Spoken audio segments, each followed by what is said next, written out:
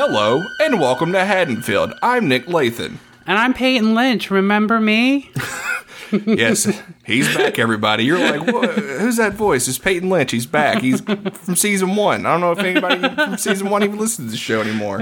But yeah, we're back in Haddonfield, and we're talking Halloween Kills because we both just saw it. It came out, the day of this release came out a week ago.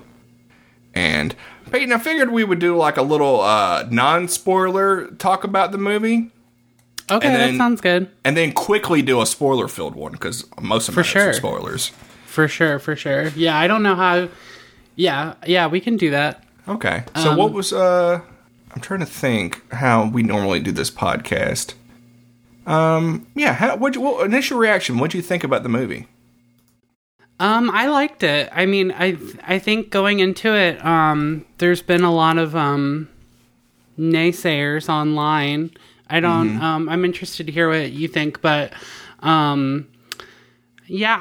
mean, I had a fun time. I thought that and I saw it in the theater too, which I think helps. So like, I heard, I got that visceral experience of like hearing people's reactions and being like, don't go in there and that kind of stuff. And like, I don't know, maybe because I knew like some people didn't like it, I kind of went in with lower expectations, but I had a fun time. I thought like there were definitely some things where I was like, okay, maybe not the direction that I would have gone in, but I can see it happening.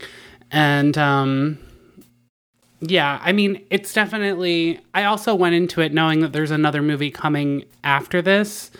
So I think that it does suffer a little bit from being a middle movie, knowing that another movie is coming.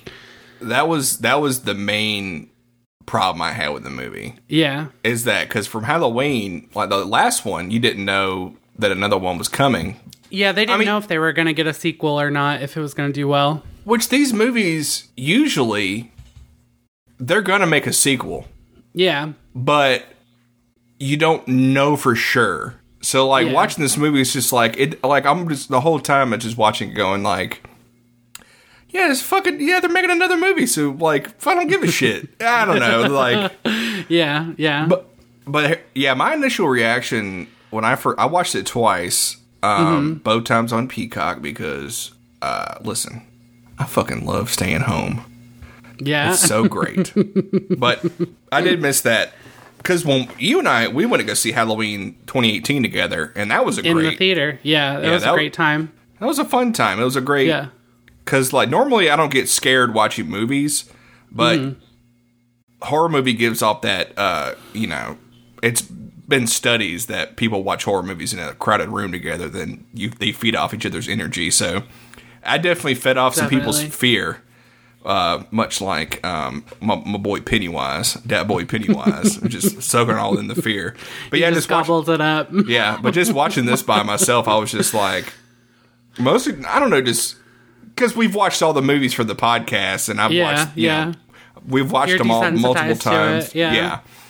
But that was my initial reaction. Was just like, it was kind of disappointing, and it was also, it sucks knowing there's going to be another movie.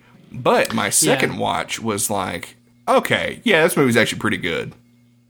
Nice. It's very different. They do a lot of shit differently. And like, props to them for like juggling. They juggled so much shit in this movie. And you don't realize how good of a job they do it until like you just sit and think about it. Like, they had to juggle 3 generations of Strodes, 2 generations of Elams, and then... you had to deal with Officer Hawkins and all his stuff, and then also Haddonfield's reaction to Michael, and then Michael's stuff, and then... God, I'm just trying to think what all they did, and like... further explain more backstory, which was cool. Yeah. Yeah, they just did a lot of great stuff. I think I appreciated that it, as much as I would have liked to have seen more of the Strode family in this movie, I think obviously the focus is going to be on them in the last one.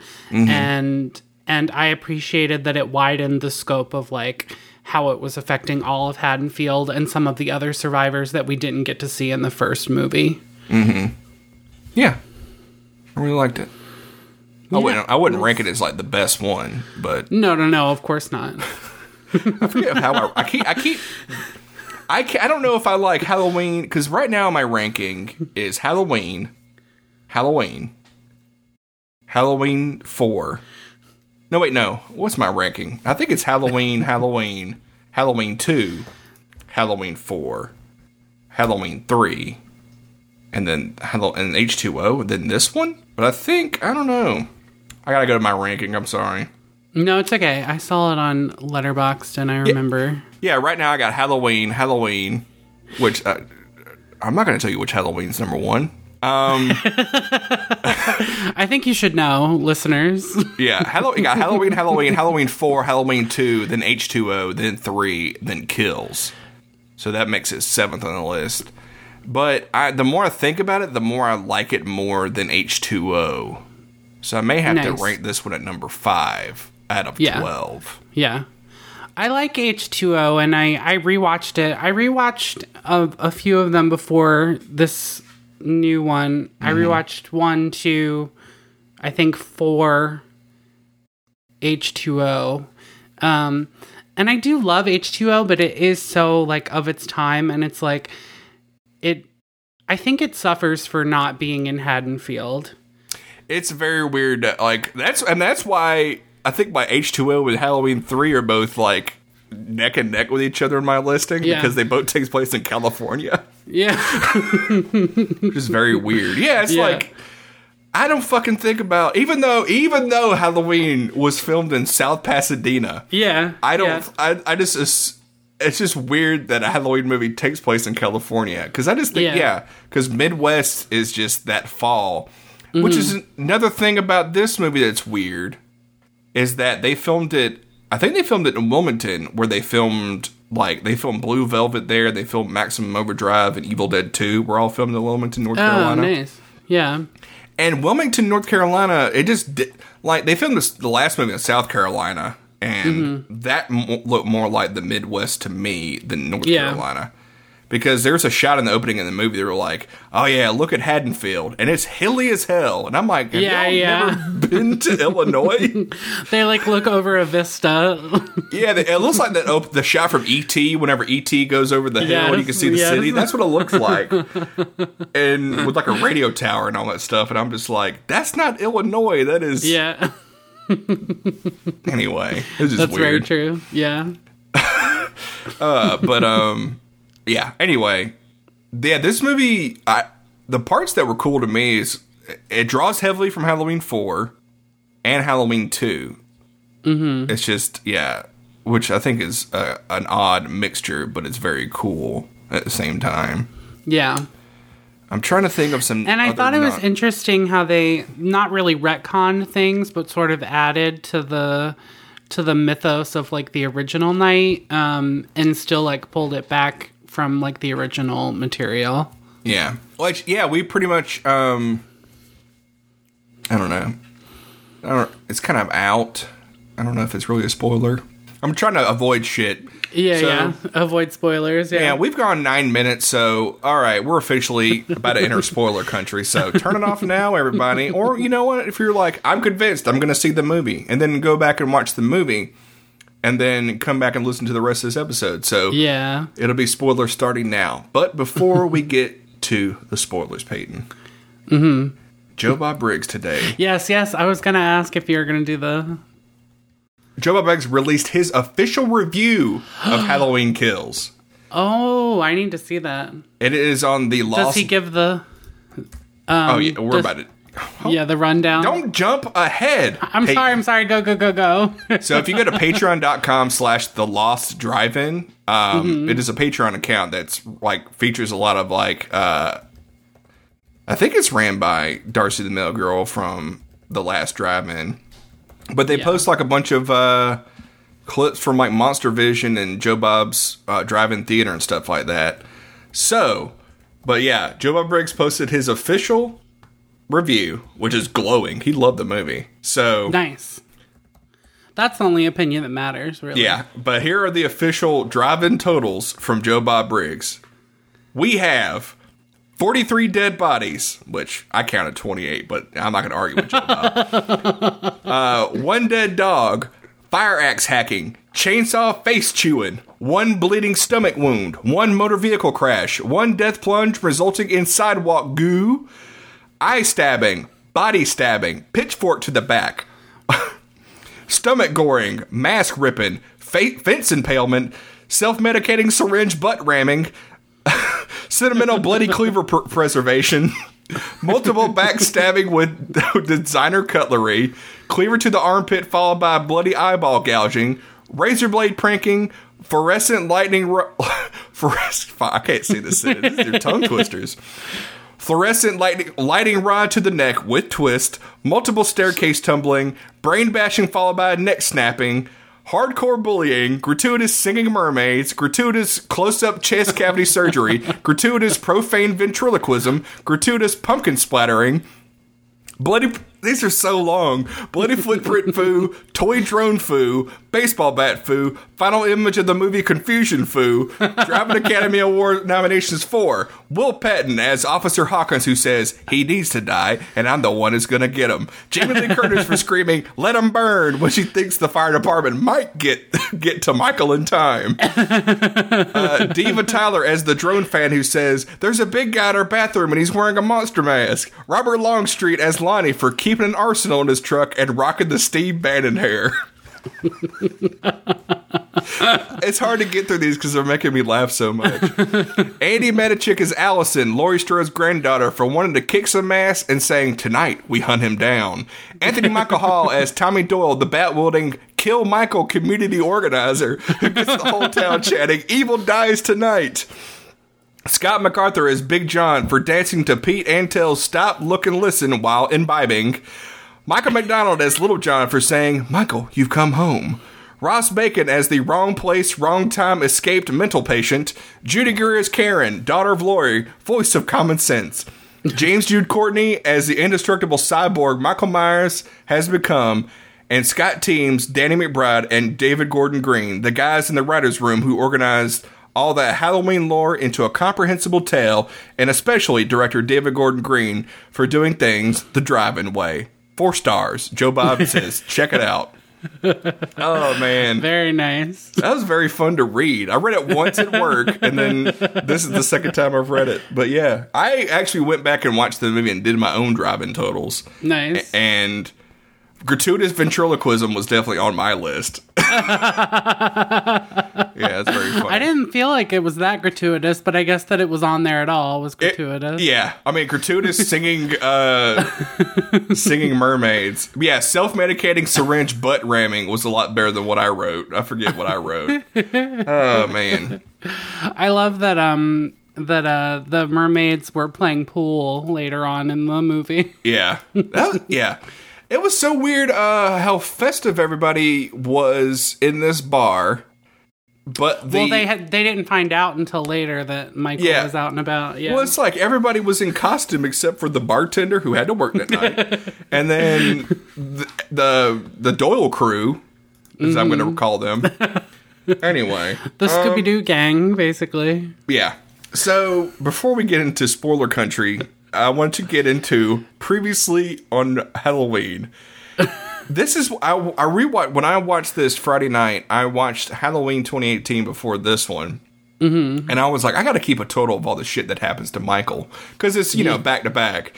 So yeah, it's the same night. Yeah, yeah. So he gets shot. He gets shot twice. Once in the shoulder by Laurie when she first sees him, and then in the neck by Karen later in the movie. Mm-hmm. He gets hit by an SUV. His fingers get blown off by a shotgun. I forgot to look to see if he's had all those fingers in this movie. I feel like he did.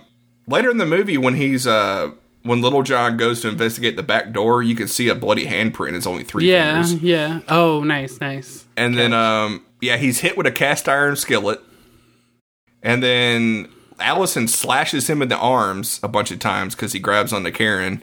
And then he's set on fire. And that's in the first movie. And then in this one, yeah. Anyway, I took gratuitous notes. So yeah, we open on Cameron finding Hawkins, which I think the the people who made this movie listen to the podcast, because there's a lot of shit in this movie that made me go, what the we said that. Because I remember lamenting that Will Patton died, and I think they listened to it and go, you know what, we're going to do Nick a solid and have Will Patton I feel like they, there's another character that lived that I was like, oh, I thought they were dead, and I wanted them to live, so. Yeah, but yeah, Will Patton was definitely a big one. For sure, I'm glad he came back. Yeah, and it's really cool how they set it up, is like, yeah, he needs to die, and I'm the one that's going to get him. And then we go to the flashback, which... Mm-hmm. Shout out to the filmmakers for giving Jim Cummings another cop role. I don't know if you've seen Thunder Road and The Wolf of Snow Hollow. I have not, but I saw that he had been a cop in other films. Yeah. This is the Jim Cummings cop cinematic universe, the JCCU. Or the JCCCU. Is that right number C's? I don't know. But yeah, that was I loved the flashback stuff, because like it's Halloween 2, but not really Halloween 2. Yeah, I liked it. I thought that they did it well. When they first did, I was like, oh, I wonder why they're doing this. But I think that it was good, and it answered the question of like how Michael was captured and everything like that. Mm-hmm. Which, yeah, I think it's funny whenever, because Pete McCabe, is Jim Cummings' character, talks about, he's like, yeah, I used to hang out with Michael when we were kids. Yeah. Which is like a weird, like, how do you hang out with like a pre-6-year-old Michael Myers? That's so crazy. But he talks about how weird he was as a kid. Yeah. And then... Also, apparently that, when I re-listened to your episode on Halloween 2018, and apparently that was a sequence that they were going to put in the first movie, but then they cut it out for time. Yeah. Which I'm glad they did, because that one, the first one, really cooks, and this it really moves. Yeah. This one definitely, like that's one of the best parts of this movie. I thought was the flashback stuff, and the guy that got to play Loomis. Yeah. I saw pictures, and like he's like one of the construction. He's like the construction coordinator for the movie, and apparently it was John Carpenter's idea to suit this guy up as Loomis. And all they did was they just put a little prosthetic makeup on him, and he looks just like Donald Pleasence. Oh, that's so funny! I thought they must have done like some Star Wars brushing up or something. That's crazy that it's just him. This is Blumhouse. They ain't got ILM money. I think like the most expensive Blumhouse movie was Us, and that was like $10 million. Mm-hmm. So like, there's no way they could have done that. But yeah. Hey, yeah, I liked going into the house that they referenced like the dead dog and the broken window. We got to see the dead dog, the broken window that breaks while Loomis is there. That was good touches both. Jim Cummings' delivery of the line, "Hey Frank, there's a dead dog in here." There's a dead dog in here. I kind of, because on Quarter Mile at a Time, we tend to talk about like spin-off movies because of Hobbs and Shaw. Mm-hmm. I really want a Pete McCabe spin-off movie of him just as a cop in Haddonfield. That'd be good. Because, Jim Cummings is funny. So, like, just his line delivery of that just fucking cracked me up. Yeah.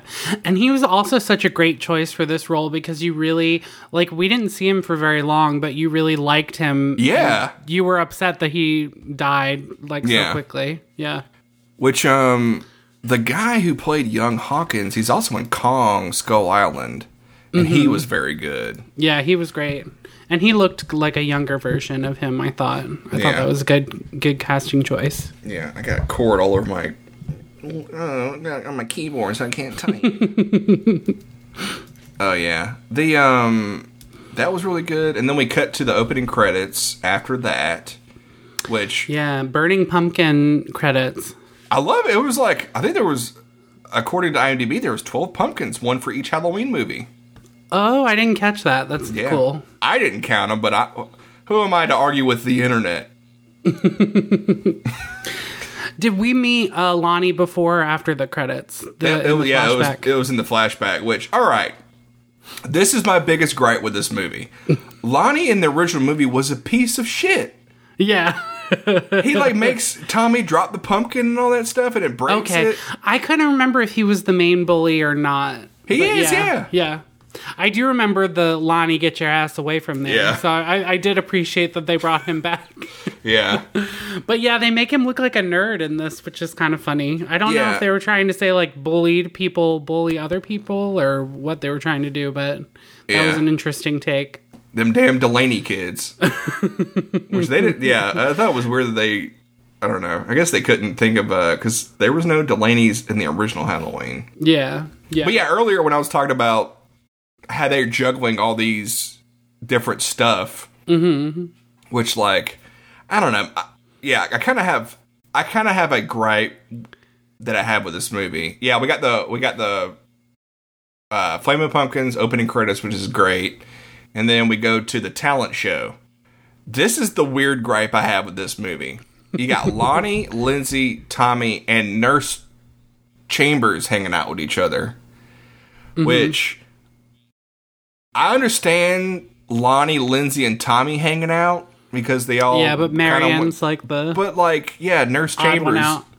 It was just very... Yeah, I think they try to like do like this Survivor thing, like how they band together because they all experienced Michael. Even though Lonnie kind of just like ran into him, but yeah, that's another thing. Is just like we got to make up just so we can have a fourth.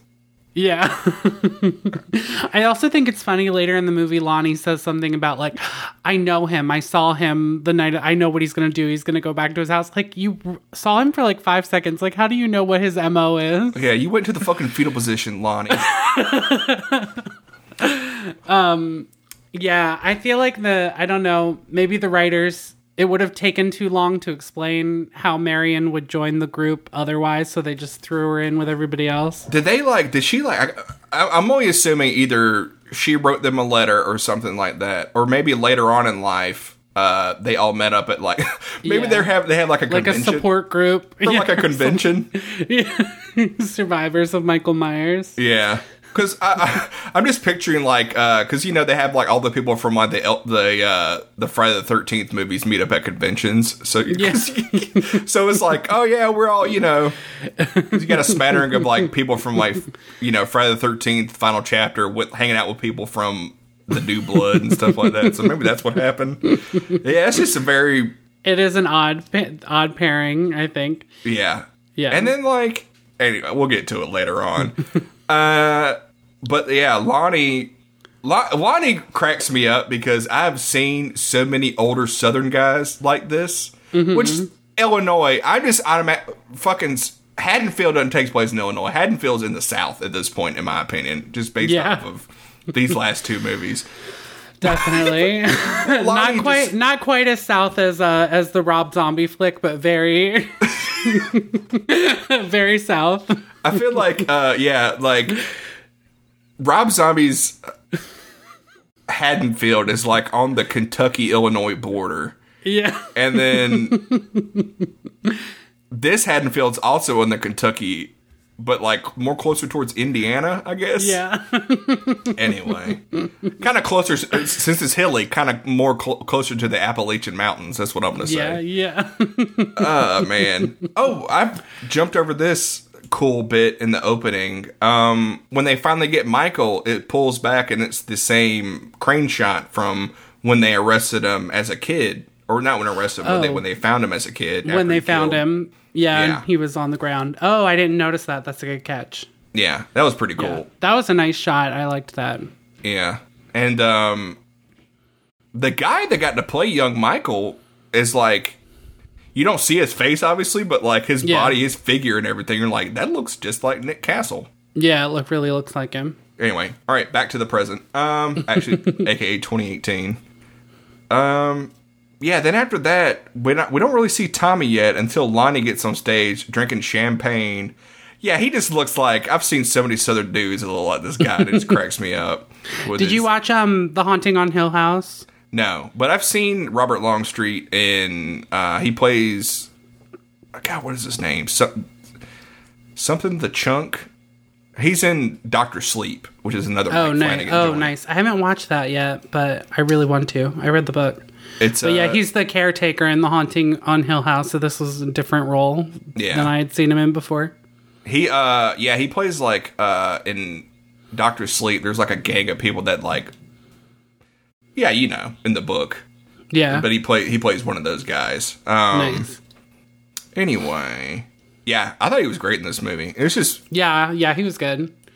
He made his son more likable. Yeah. God, he was a piece of shit in the first one. When I saw the son at the beginning, I was like, oh, I hope he dies first. But yeah, instead he finds Hawkins, which I'm glad he didn't die because he found Hawkins. Yeah. I like what they do with him in this movie, so I'm glad he didn't die, but... Yeah. And then, Lonnie introduces Tommy. All right, so Tommy tells a story about the Haddonfield Boogie Band.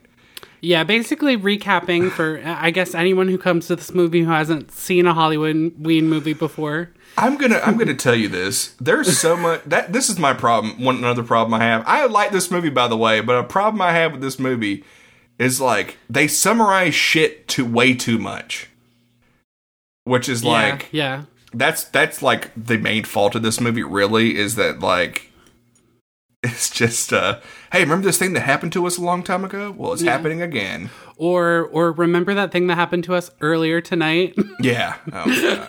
That's the worst. But, when Tommy tells that story, it just cracks it. Like, I was just thinking about the other people in the room. And it cracks me up that he puts a spotlight directly into Marion and Lindsay's faces.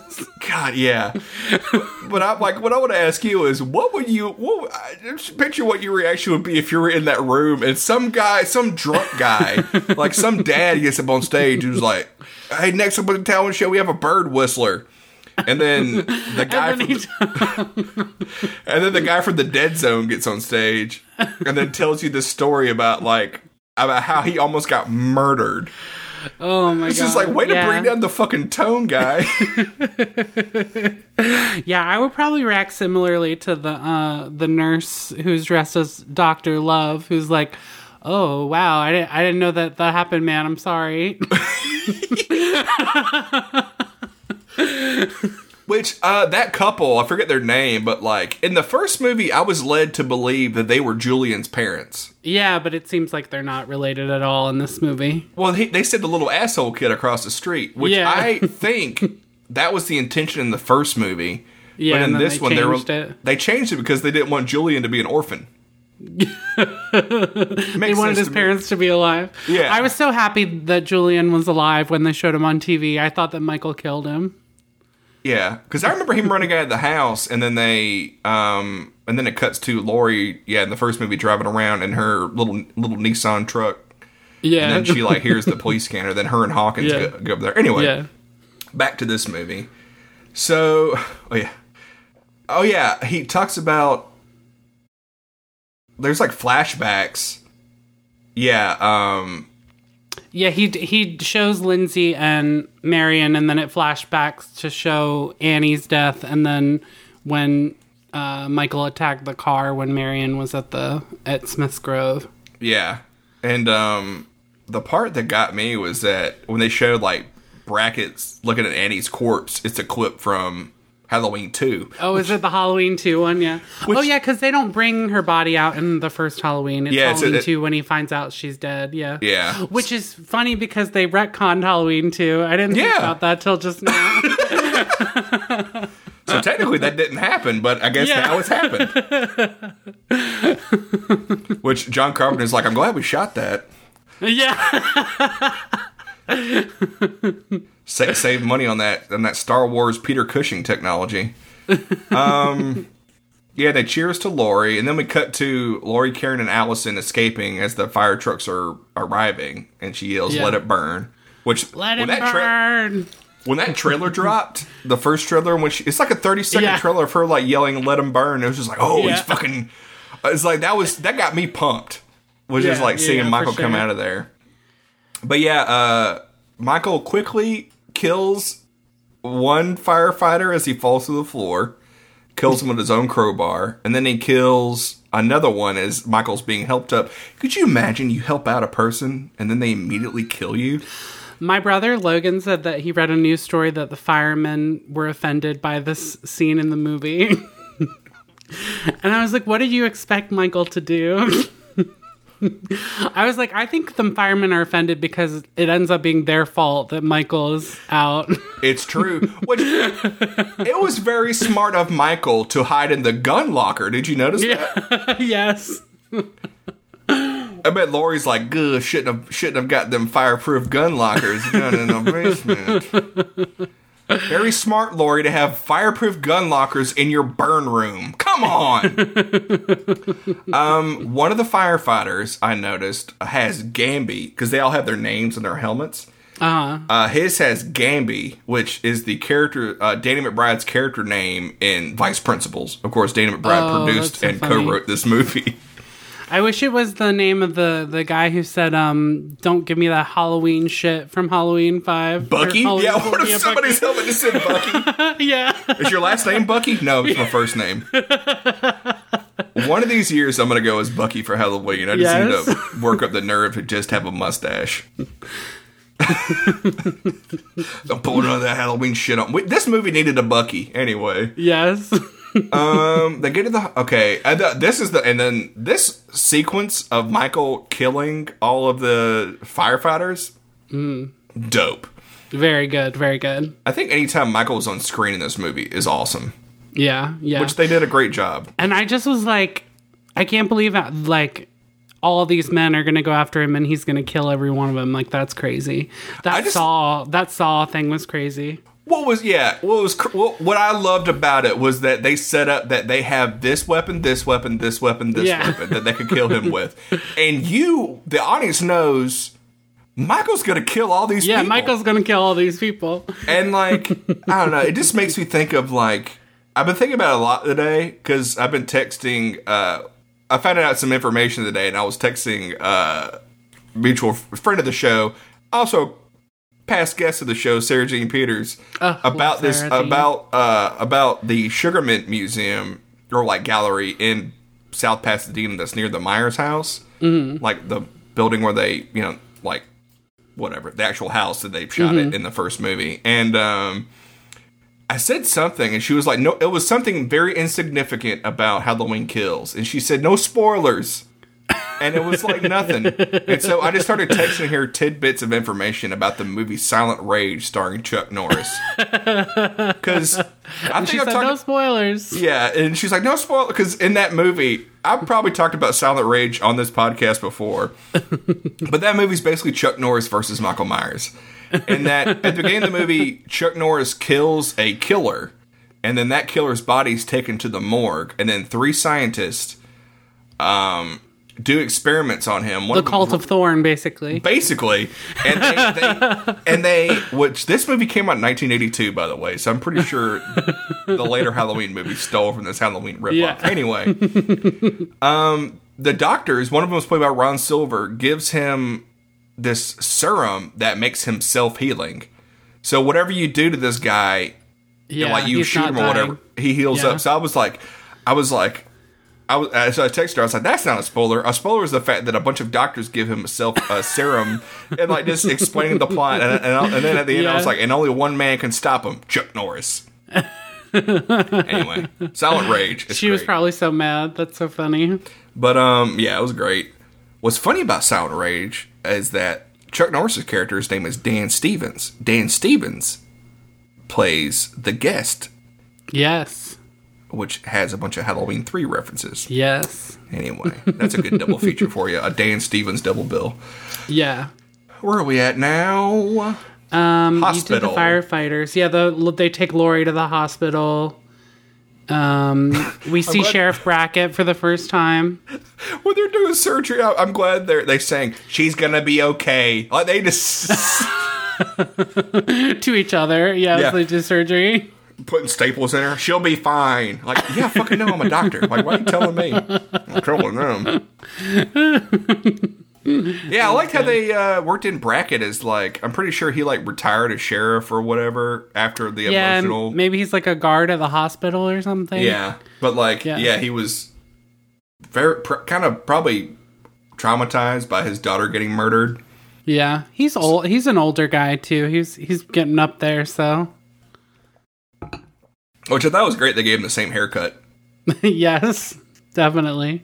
And then we got Karen having a breakdown. I like the shot of her washing her hands and washing her wedding ring off. I thought that was good.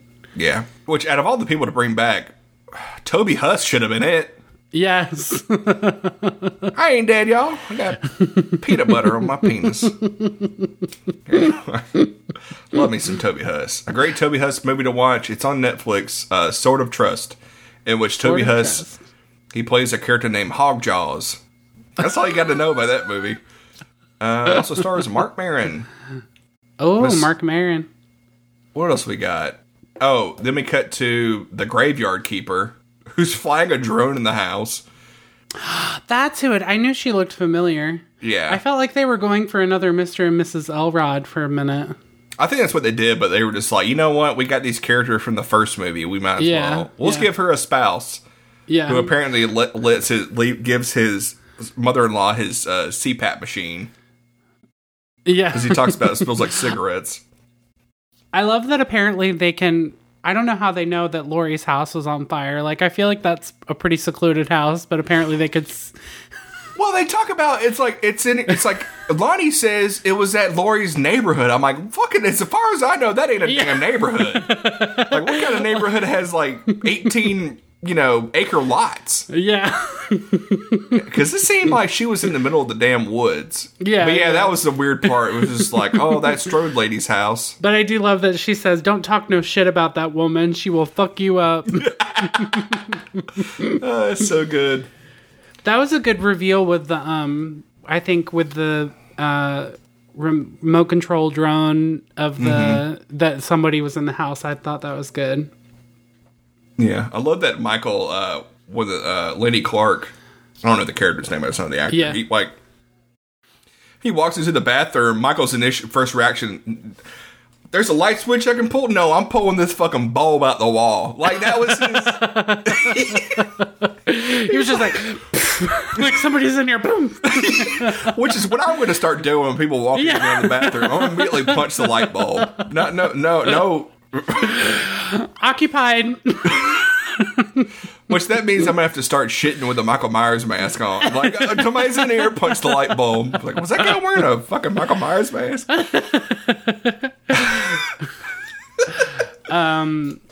Oh, damn. And when he pulls he loves hitting people's heads through the window. Yeah. Yeah, because he did that in Laurie in the first movie. Not the first movie, quote unquote, second movie. The first Halloween, 2018. And then... That fluorescent light bulb to the neck was rough. Yeah. I've never seen a kill like that before. It was pretty dope. Yeah. And I think... And what was interesting about the scene to me is like you maybe not always, but I feel like usually Michael like kills people and then gets out. He like left them both alive and like let her watch as he like kept stabbing him. Like that was really disturbing to me, but I thought was really effective. Yeah, he like incapacitated her, both of them, and then like very artfully went through all the knives trying to find the perfect knife. Yeah. And like I feel like what that scene was us getting behind the scenes of Michael putting corpses on display. Yeah. Because you never you never see him set it up. Yeah. Yeah, but like that was actually like us getting to see him kind of set it up, his little scenes he does. He's an artful boy. His little vignettes. Yeah. Yeah. And then after that, that's all the deaths in this movie were so gnarly, which is why this movie's fucking called Halloween Kills. All the kills are great. Halloween fucking kills. Yeah. Halloween lives up to its name. And then we cut to, the gratuitous ventriloquism. I had that in my notes. And this is when we find out about old Huckleberry. Oh, yes. The bat behind the bar. It's so weird. I think it's so funny that the bat belongs to like the bar owner's dad or something. Yeah, something like that. And then like later on, Tommy's like, "I'll take this." Yeah, just fucking takes the guy's baseball bat. I wrote that. I wrote a little. Marion Chambers goes up to the guy and takes a stethoscope and is like, "I'm a nurse." That cracked me up. Oh man! Like yes, Marion, we know, and they're all like, "Why is she here?" I don't know. She just found out about this and started showing up. Maybe that's what happened. I don't know. And then, well, the bartender earlier in the movie says that they come there every year. Yeah, I know that, but like, I just want to know how that started. You know what I mean? Which I didn't realize while looking up about this movie. I forget how I think it's just because she's a grandmother with like a granddaughter who's about to graduate high school.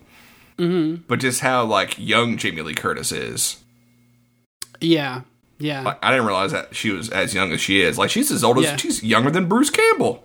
I didn't know that. Anyway. Yeah. They make her... I feel like they make her look old. They do make her look older, and I think it's the hair and the glasses. Yeah. Side note, I love that she dressed up as Marion Crane for the opening of Halloween Kills. That was so good. And Judy Greer dressed up as Annie Hall, which is that outfit worked for her. It was great. I forget what else I saw from that premiere. I think those are the only two photos I saw. All right. After Huckleberry, we cut to...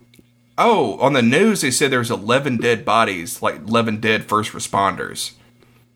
And then we cut to like the sheriff at the scene with all the firefighters all about. Mm-hmm. You see the cop and the jack-o'-lantern cop head from the first movie. Yes, from the first movie. Yeah. And then we cut back to the bar. Yeah, Cameron calls Ronnie and lets him know he found the Sheriff Hawkins. And on the news, they're talking about how there's two mental patients missing. And they show, I keep calling him the Penguin. The Penguin, that's what I was going to say. They bring back the Penguin. Because in the first movie, he has a fucking umbrella. He has the umbrella, yeah. He looks very much like the Penguin in the first movie. And then they also show Michael's mugshot, but it's out of focus, so we can't see his face, which I think was a fucking great touch. Yeah, I like that. It's very clever. And then they show off all the victims, and it was, talk about Annie Brackett got killed, and they show a newspaper clipping of the sheriff. Mm-hmm. Then they show a picture of PJ Souls, and they show a picture of Bob. Yeah. Do you know who's who Bob a different actor? You know who it is? No, I don't know who it is. It's Bob Odenkirk. Oh, that's funny. It is Bob Odenkirk. Just with his glasses. It's Bob Odenkirk's yearbook photo from when he was in high school. I was wondering why they didn't use a picture of the guy who was in the movie. That was so weird to me. But if you look in the credits, it says Bob, and it's the very last credit at the end. It says Bob Odenkirk. Because I was like, what the fuck, Bob? I went back and watched it, and I was like, oh, that is Bob Odenkirk's yearbook photo. That's so funny. Yeah. And then I think Marion is the first one to say evil dies tonight, which is funny. Really? Yeah. Oh, but I jumped ahead a little bit. I think that's after the doctor and nurse go out to the parking lot. They go to the car, and the car is... I saw the car, and I'm like, that shit's fogged up. Don't be good in that car. Yeah, somebody's in there. Yeah. I've watched Titanic. I know people are fucking in that car. Nah. What if Michael Myers' hand came up? Anyway. Like Rose. When Annie goes into the car in the first movie, it's fogged up, too. Yeah. Which I felt like maybe that was a callback. Yeah, that was a really good, very good callback. And then, they think it's Michael Myers. And then, I love that, Tommy takes the... By the way, what do you think about Anthony Michael Hall as Tommy? I think Anthony Michael Hall did a great job with how it was written and everything. But I don't know if I would have gone in this direction for Tommy Doyle. It's been 40 years, so I don't know, but that seems like a huge jump from the Tommy Doyle that we see in the first movie. I'm going to tell you right now, this Tommy Doyle, he voted for Trump. Yeah, exactly. Definitely. Wait, I can't think, I think one of my notes is, boy, Paul Rudd dodged a bullet. Which Did they ask him back to play that? So... I've read two things about that. One of them was they did ask him back, but he was busy doing Ghostbusters Afterlife. Interesting. And then the other one, Mustafa Akkad's son, who's now the producer of these movies, he said they would have loved for him to come back, but it would have been too distracting, which I believe that's the real reason, yeah. The real reason, because if I was watching Malik Akkad, that's right. if I was watching this, like, that's motherfucking Paul Rudd. Like, yeah. Which Paul Rudd is actually age appropriate to play Tommy Doyle because Kyle Richards is the same age as Paul Rudd. Yeah, that makes sense. Because normally they like... Yeah. Because Anthony Michael Hall, I think, was born in 68, and then Kyle Richards was 69. Well, I mean, he was like a teen star already when the first Halloween came out, I feel, or like around that time. Like, he was in Breakfast Club, and I feel like he's a bully in Edward Scissorhands. This year is is it this year or next year? I think next year might be the 40th anniversary of Six Pack, which is a Kenny Rogers movie that Anthony Michael Hall was in. Oh, I've never seen that. As a little kid. I've never seen Six Pack either, but apparently Kenny Rogers was like, listen, I need a Burt Reynolds style movie to play, in which I'm a drunk race car driver. And who apparently hangs... I watched the trailer and I was like, this is what Six Pack's about? Because it's got the song Love Will Turn You Around, which is also featured on Eastbound and Down, which was made by the people who made this movie. Anyway, where was I going with this? Anyway, Anthony Michael Hall has been acting since the 80s. That's what we're talking about. But, all right, so, they think Michael's in the car. Just hit the mic. I'm sorry. And I love that when he turns on the car, opera music's playing. Opera music plays. And then, this is why I think... That's how they should have known it wasn't Michael, because Michael would be listening. This is what I'm saying. This is why I think the filmmakers listen to our podcast. Because he changed the radio station to a rock station. And the rock station is WRG, giving you the urge. Haddonfield's home for rock. And I was like, I was listening. I was like, this is Michael. Yeah. We all know that he drives around listening to Bachman Turner Overdrive and listening to Foghat. We all know Michael loves some rock. And then we find out it's not Michael, but it's the Penguin. Anyway. Escaped from Gotham City. What the weirdest part about the reveal that it was the Penguin was the fact that we see, like, when Tommy looks into the car after he wrecks, we see his umbrella. And that had me thinking, like, oh, that's true. I didn't catch that. And I was like, did the security guards at Smith's Grove let him bring his umbrella with him? Like, I don't think they would do that. Anyway. They were just trying to get patients on the bus. They were like, fine, take the umbrella. Here, Michael. Yeah, Michael, here, take your knife. Yeah, that's fine. Whatever will get you on this damn bus. I got a fucking Halloween party to get to. Yes, I'm dressing as a cop. Sartain was actually going to follow that patient as well. He's a famous, like, umbrella killer, and he, like, wanted to know, like, how his brain works. How did he put the blades inside the umbrella? I want to know how he did that. I'm Dr. Sartain. Dr. Sartain. Michael, I need to put on this mask. Anyway, all right. Then we cut to the Myers house. Gay couple. All right. I love this Halloween song. Yeah, it's great. And I just love that these guys have remodeled the Myers house. It fucking looks great. Yeah, it looks good. It looks like it's going to be on, like, American Horror Story season 3. Like. What's funny is that that's what the actual house looks like in South Pasadena. Oh, yeah, it's like a I think it's like a law office or something. It's like an office building now. Okay, nice. And I think it's something. It's like a place of business, and that's what the actual exterior looks like now. Is what Big John and Little John did to the house. Nice. Oh man, but like this is another spin-off movie I want to see. It's just the two of them having a great time scaring the shit out of kids on Halloween. Yeah. I didn't recognize Big John. I recognized Little John from Mad TV. Yeah. I didn't know the other actor. Scott MacArthur, who plays Big John, he's on The Righteous Gemstones, which was also made by Rough House. So he's like, these guys are really good about casting their buddies and stuff. For sure, yes. Because Toby Huss is in Halloween, and he's also in Righteous Gemstones. I'm trying to think what else. I'm surprised, like, if Walton Goggins is not in the next Halloween, is not in Halloween Ends, I'm gonna riot, because he better be in that fucking shit. Go on, guys, we need, just Walton Goggins chasing Michael Myers. I would love to see it.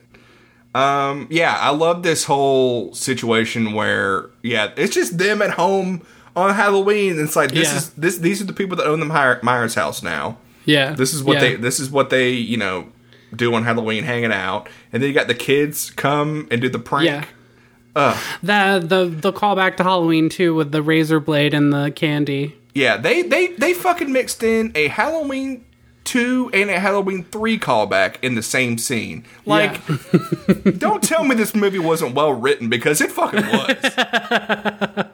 So good. But yeah, there's the blade. It's in the barf, and like, oh, it's so good. And then they had them like, they steal the candy. You know who lived in this house? Michael fucking Myers. I love that he's like, yeah, run, you little perverts. Like, why is he calling them perverts? I love it when older people call little kids perverts. It's so funny to me. It was good. Yeah, and that was like. I really like that, because it sets up, these are the people that live in Michael Myers' house now, and then this is what we're gonna lead to. Yeah, you know it's gonna come back to the Myers house somehow. Yeah. Which and then we cut to back to the hospital, and they're talking about how Michael has escaped. And they're talking to Karen and Allison, and Karen's like talking about how Michael's following Laurie, and Allison's talking about how it was actually Sartain who led them to each other. Yeah. Which I wrote this note, Karen being a real Karen to the hospital staff, because she's like yelling at them like, why don't you have more security? Like, calm down, Karen. Yeah, they both find out that Michael's still alive. Yeah, and because there's that thing of that, like, the previous Halloween movies have always done, and was like, Michael's trying to kill Laurie. That's the whole thing. He's trying to kill people that are in his family. Yeah. But, like, and even in the last movie, if you watch, like, go back and watch it, Michael, like, Laurie is the one seeking out Michael and sees Michael. And then Michael sees her and doesn't give a shit. Yeah. They're sort of demystifying this, like, thing that they've established in the previous sequels. Well, which later in the movie, Hawkins says it, where it's like, he's the 6-year-old boy. He's a 6-year-old boy with the strength of a man and the mind of a monster. Yeah. And that is Michael Myers. That's what he is. Yeah. And, like, this movie fucking nails it, what he actually is, as opposed to some, you know, fucking unstoppable force that's just trying to kill his sister. This movie really does seem to lean into the, like, these people are going after Michael, and Michael's just, like, trying to go home, I guess. Mm-hmm. He's like me. At the end of the day, I'm just trying to go home. And all these people are getting in his way. I'm thinking, the more I think about it, Michael is the most relatable character in this movie. He's just trying to go home. And these people are just fucking with him, getting in his way. Anyway. All right. He had to stop by the grave keeper's house first, but other than that, he was just trying to go home. Well, this is what he did. He stumbled in that place trying to find some keys. He's like, "Oh, they don't have a car?" And he was very confused. Oh yeah. So he was like, "I guess I'll just." By the way, this movie, Michael does not drive, and I think that's another problem I have with this movie. There's no Michael driving. Yeah, he never gets to drive a car. Which I feel like I'm very confused by the fact that where are we at right now? We haven't gotten quite there yet. But whenever he attacks Lindsay and all them, he doesn't take the car. He doesn't fucking take the car. Yeah. Anyway, maybe Lindsay took the keys with her or something. Yeah, we were just about to get there, I think. I think when he's chasing Lindsay, he's not trying to kill her. He's just trying to get some keys. Cameron shows up to the hospital and invites Allison to go find Michael. Yeah, I somehow scrolled all the way back to the top of my notes. How did that happen? I'm trying to find where we are. It's the blade that's in the barf. Allison leaves the night for Laurie. For Laurie. Yeah. And then, Sissy Spacek as Carrie. It becomes a Carrie Halloween crossover. I mean, I would love to see Laurie Strode's fist shoot out of the ground and grab somebody and grab Steven Spielberg's future wife. Anyway, Allison leaves the knife, and then Lonnie got a tackle box full of guns. He calls it, look at this sassy tackle, is what he says. Robert Longstreet, we just love you so much. And then I had the same thought as Karen when she was like, look, we had him locked up and set him on fire. Like, if all the firemen can't handle him, how are you supposed to kill him? Yeah. and Laurie says, as long as if I die killing Michael, then that's all that, Yeah, then it'll be worth it. Yeah. And then and here's another gripe with this movie. Tommy says we need to all band together and take down Michael. And then he says, all right, let's split up into small groups. She's like, Tommy, you're just asking for everybody to die. In which, during Tommy's recruitment montage, we are introduced to my favorite character in this movie. I teased it on Twitter. But Tommy is talking to a group of guys outside of a convenience store. And my eye was not drawn to Anthony Michael Hall, but to the old man sitting on a bench eating leftover pasta. There's a slow zoom and in the background onto Tommy, but in the background kind of out of focus, there's this guy eating pasta. I'm like, what's that guy's night like? I knew to look for him because of your Twitter post. I immediately, I did not, my eye for some reason shot straight to him. And I do not know why, but you think he was listening? He was listening, and he was just like, "I'm good. I'm just gonna eat this pasta."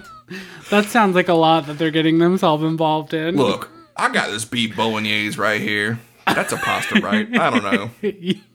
I'm just over here eating this, and I'm gonna enjoy it. I got my what is that? A pinwheel, man? This is a mixture of all kinds of noodles. I feel like it's like what are the tunnel noodles? I forget what they're called. Penne? Yeah, it's like penne and beef. Yeah. That's what he's eating. And I'm like, yes. I think I'll admit, I did eat that night. And I was still very hungry when I saw what he was eating. Because it looked good. Because there's nothing better than... I have affinity for leftover pasta. So that's good. What I had before we recorded this. It was very good.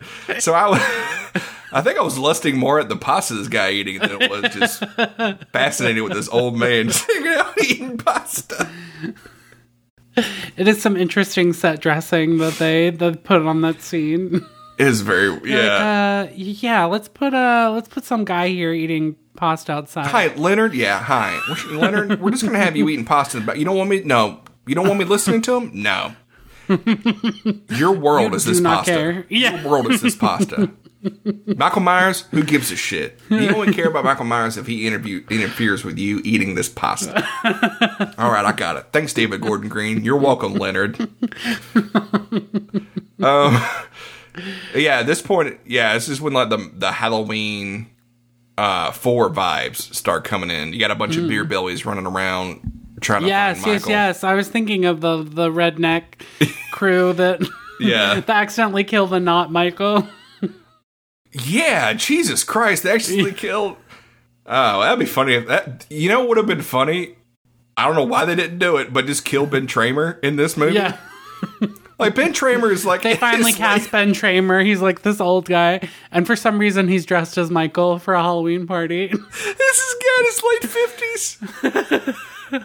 He's like, this is kind of distasteful. It's been 40 years since these murders happened. Bennett? This will be a fun... He's like, a lot of people don't know this, but I was wearing that costume the night that Michael killed me. He Ben Tramer finds his costume. Yeah.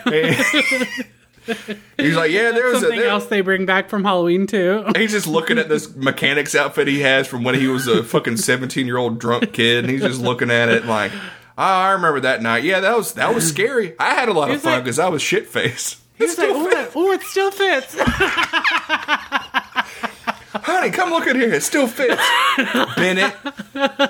Bennett, you should definitely wear that. His wife calls him Bennett, but everybody calls him Ben. Bennett, I would say wear it. I mean, it's been 40 years. It's been 40 years. I think people have gotten over it. I think people have gotten over that. I mean, it was a widely available mask for some reason. You got the blonde variant. Yeah, just put it on. And then cut to the mob going, there he is, and then killing the shit out of Ben Tramer. And he looks at the camera and goes, well, should have seen this coming. And then he dies. Anyway, that all right, it makes more sense for them to be chasing after Bennett Tramer than it would be for them to chasing after the penguin in the hospital. Yeah. Do you think this is a conversation they had with writing this movie? I think so. Like, should we bring back Ben Tramer? They had to have said, should we bring back Ben Tramer? And that's what probably led to, anyway. Well, they did mention him, so yeah, they were like, we gotta have him somehow. Yeah. I think that's now when it goes into the Lindsay and the crew. Married couple, which those kids strike back, like, playing on the playset, and then one of them goes, Satan, not today. And I'm like, that's not how that saying not goes. Today. Satan, not today. Which I love that. What, are you going to kill us? Yeah, I love that they were like, oh yeah, it's a guy in a white mask keeps popping up. Oh, there he is. I see you. And like, yeah, Michael's just fucking, like, Michael's a 6-year-old kid, and he's like watching these other kids. Yeah. And it's just fucking, yeah. Anyway, I do think, and people online agree, I do think Kyle Richards does a good job in this movie. I'm excited to see her back for Halloween Ends, because she lived. Hopefully, what's his name from Watch What Happens Live also made...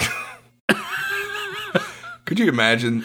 Oh my god, I would die if Andy Cohen was in Halloween Ends. Andy Cohen, there's I'm a Stephen King fan, so of course I listen to the King cast hosted by Scott Wampler and Eric Vespi, and they had Dana Gould last Friday on as Michael Myers.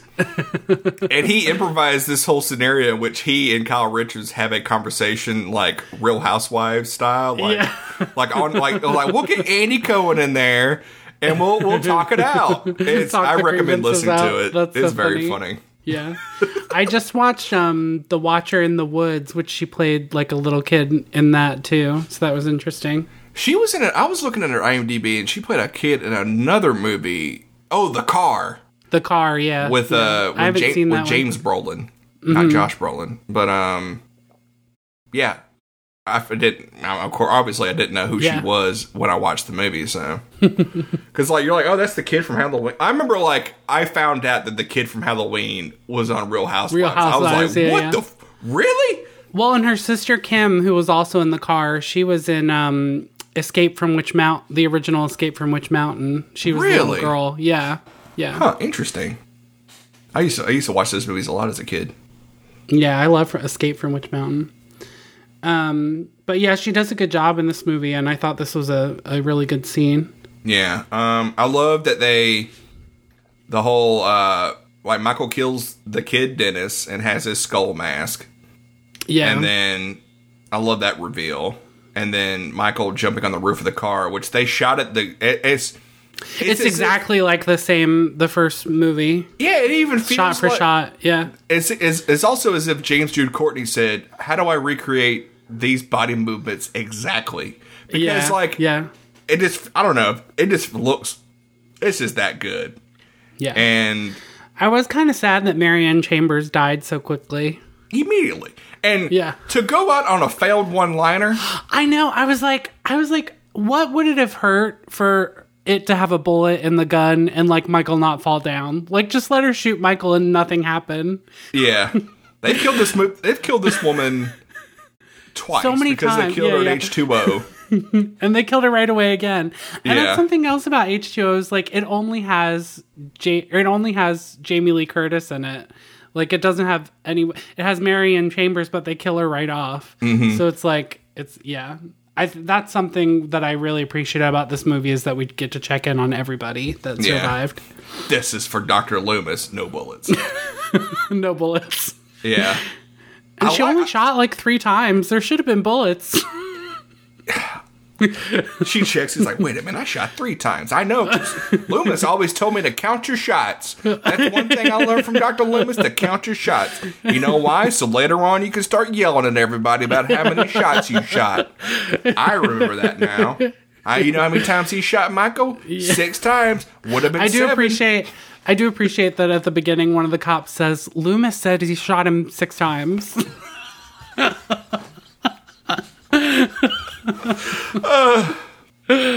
Would have been 7 if old Frank Hawkins hadn't have stopped me. Bull Hawkins. Yeah, I love... this is a note I wrote. Who gave Marion a gun? It was probably Dr. Loomis's gun. Yeah. Man. Oh, yeah, hair ripping. Yeah, he rips her hair out. Ooh, rough. And then he... Yeah, she says the one-liner, and then he stabs her a bunch of times. Mm. And then... that knife in the eye. That was so good. And then, yeah, he does... Which I'm surprised Joe Bob Briggs didn't write this. He does car door foo, and he kicks the car door, which causes the gun to come back. Gun to turn on the woman. Ooh. Yeah, sorry. I knocked my pop filter while doing a door swinging motion. But yeah, come back and shoot the doctor in the face. That was, ooh. Yeah. Wild but yeah, times. then meanwhile, Lindsay's got a sack full of bricks she's bringing over to beat the shit out of Michael with. I know. And then... I wanted her to be able to beat him down a little bit more, but that was still cool. Yeah, the whole sequence of him hunting her while she was like running away hiding was very, very good. That was I liked that. Yeah, a lot of good suspense. And we're sort of hiding in plain sight. Yeah. Mm-hmm. And then my next note, we cut back to the hospital, and then there's a lot of I do appreciate that they sort of reference Halloween 2 by having Laurie at the hospital for a lot of this movie. Yeah, I'm glad she doesn't at some point yell and then can't hear anybody. Yeah, I also like that it's the same logo for the hospital, the HMH all connected too. Yeah, that was a nice reference. Fright Rags was selling those jackets, and I was like, should I fucking buy one of those jackets? Like the Haddonfield Memorial Hospital jacket? Yeah. Ended up not doing it because I'm building a fucking proton pack, and that costs enough money as it is. So, but yeah, we're at the hospital, and Laurie finds out, and she's going to go, she's like, I'm fine. And then Karen yells, you're not fine. You had a knife in your fucking stomach. Yeah. Laurie says, it's just a paper cut. Love it. Is this before or... Oh, I think it's before. Never mind. I won't mention it yet. Because they put Hawkins in the same room as her. And then she takes his pain medication. Is that later? Wait a minute. Oh, yeah. Wait. I think this is... Hold up. All right. So this is Laurie waking up. This is what I have now. Laurie wakes up. And then that exchange happens. And then we cut... And then they're like, where's Allison? And then we cut to Allison's with Lonnie and Cameron. And Lonnie tells the same story that Ray told in the first Cameron one about doing peyote. Yeah, I used to buy peyote from your dad. And then like Lonnie says, I used to buy peyote from your dad. So I thought was a little great. Yeah, they just do a great job of like, this is a small town. Everybody knows each other. So like... It's just, it's great. And they do a very good job of world building in this movie. Mm-hmm. And then at this point, they find Lindsay's car. And I love this detail, but the mask they're wearing during this whole Michael setup on the carousel stuff, you can see they all have Silver Shamrock. Oh, I missed that. The tags. Yeah. They're going to turn into snakes and spiders. Yeah. Oh, man. Samhain. The only person who said Samhain right in all the Halloween movies. Talking about Sam Hain? No, it's pronounced Samhain. I'm Irish. Lindsay's alive. Yes. And then we cut to, Frank wakes up and then they talk about... Now, they talk about how they kiss in a bar. Yes. Because there was people thought that maybe Hawkins was one of her ex-husbands. Oh, I didn't get that until that scene in this movie. I didn't feel that way until then. But then he said that they just kissed because I was like, oh, I wonder if he's Karen's dad, but apparently not. Well, because I'm also wondering if Ben Tramer is one of her exes from the way that he talks about it, but it also doesn't seem that way either. Yeah. What was what I kept thinking of was Josh Hartnett's character in Halloween H2O. Yeah. I was thinking, wait a minute, didn't Lori have a kid with a guy in a bar? Oh. And then I think quickly he remembered. might have said she picked him up in a bar. He was like a drug addict or something. This was an H2O. Yeah, an H2O. Sorry, not. Yeah. So, because I was like, wait a minute, is this the husband that she hooked up in the bar? And I was like, wait a minute, no, I'm thinking of H2O, which is a different timeline. Yeah. But yeah, because in Halloween she has 2 ex-husbands. They say that in 2018. Oh, I missed that somehow. But that makes sense. Because, like, she loses custody of Karen, which I'm assuming Karen went to go live with her dad. Yeah, that makes sense. Yeah. And I'm assuming he's dead now, because we've never seen him. Yeah. Lori talks to Frank, Ben Tramer shout out, and then Tommy shows up with Lindsay and causes a damn ruckus. Making everybody chant, "Evil dies tonight." I know. It was very Trump's people storming the Capitol. Dude, it's that and like chanting "lock her up." Like this is the Trump era horror movie for sure. Yeah. Yeah, Lori shooting her up with the syringe butt plunging. When I saw that with Taylor, my friend was like, "Why did she do it? Like she didn't have to do it that hard." Listen, this is a Halloween movie, baby. You gotta do everything hard. That's actually Michael has that tattoo. Do everything hard. Do everything hard. And then she says she's willing to die alongside Michael as long as he's dead. Yeah. And then they're gonna hunt down Michael. This is when Lori finds out Michael's actually because Karen didn't tell her because she didn't want to panic. And then we got then Michael finally comes home. Yes. Oh, okay. My note is where Big John and Little John think it's the kids. Right? Yeah, Big John seriously thinks he's going to kill Michael with the dang cheese knife. With the cheese knife. That's what I wrote down. The little tiny knife. Yeah. I got this knife. I got this knife. I got this knife. Oh, man. And then, let's see what we got. And then we cut to... Oh, this is the heartbreaking... The hospital, right? This is the heartbreaking part, is that Penguin shows up going... He's asking for help. I know. It's rough. And then, because I didn't even notice... Because that part, the first time I watched it, went by so quickly. But then the second part... And people are yelling. It's hard to hear him shouting for help. Yeah, but then, he's helped because he was in a car wreck. Yeah. He wants help. And he has, a big gash in his head and all that stuff. And then This is the part that's dumb. It's the fact that they think he's Michael Myers. Yeah, because Michael's tall. This is, this, short, pudgy guy. Yeah. Imagine, if you will.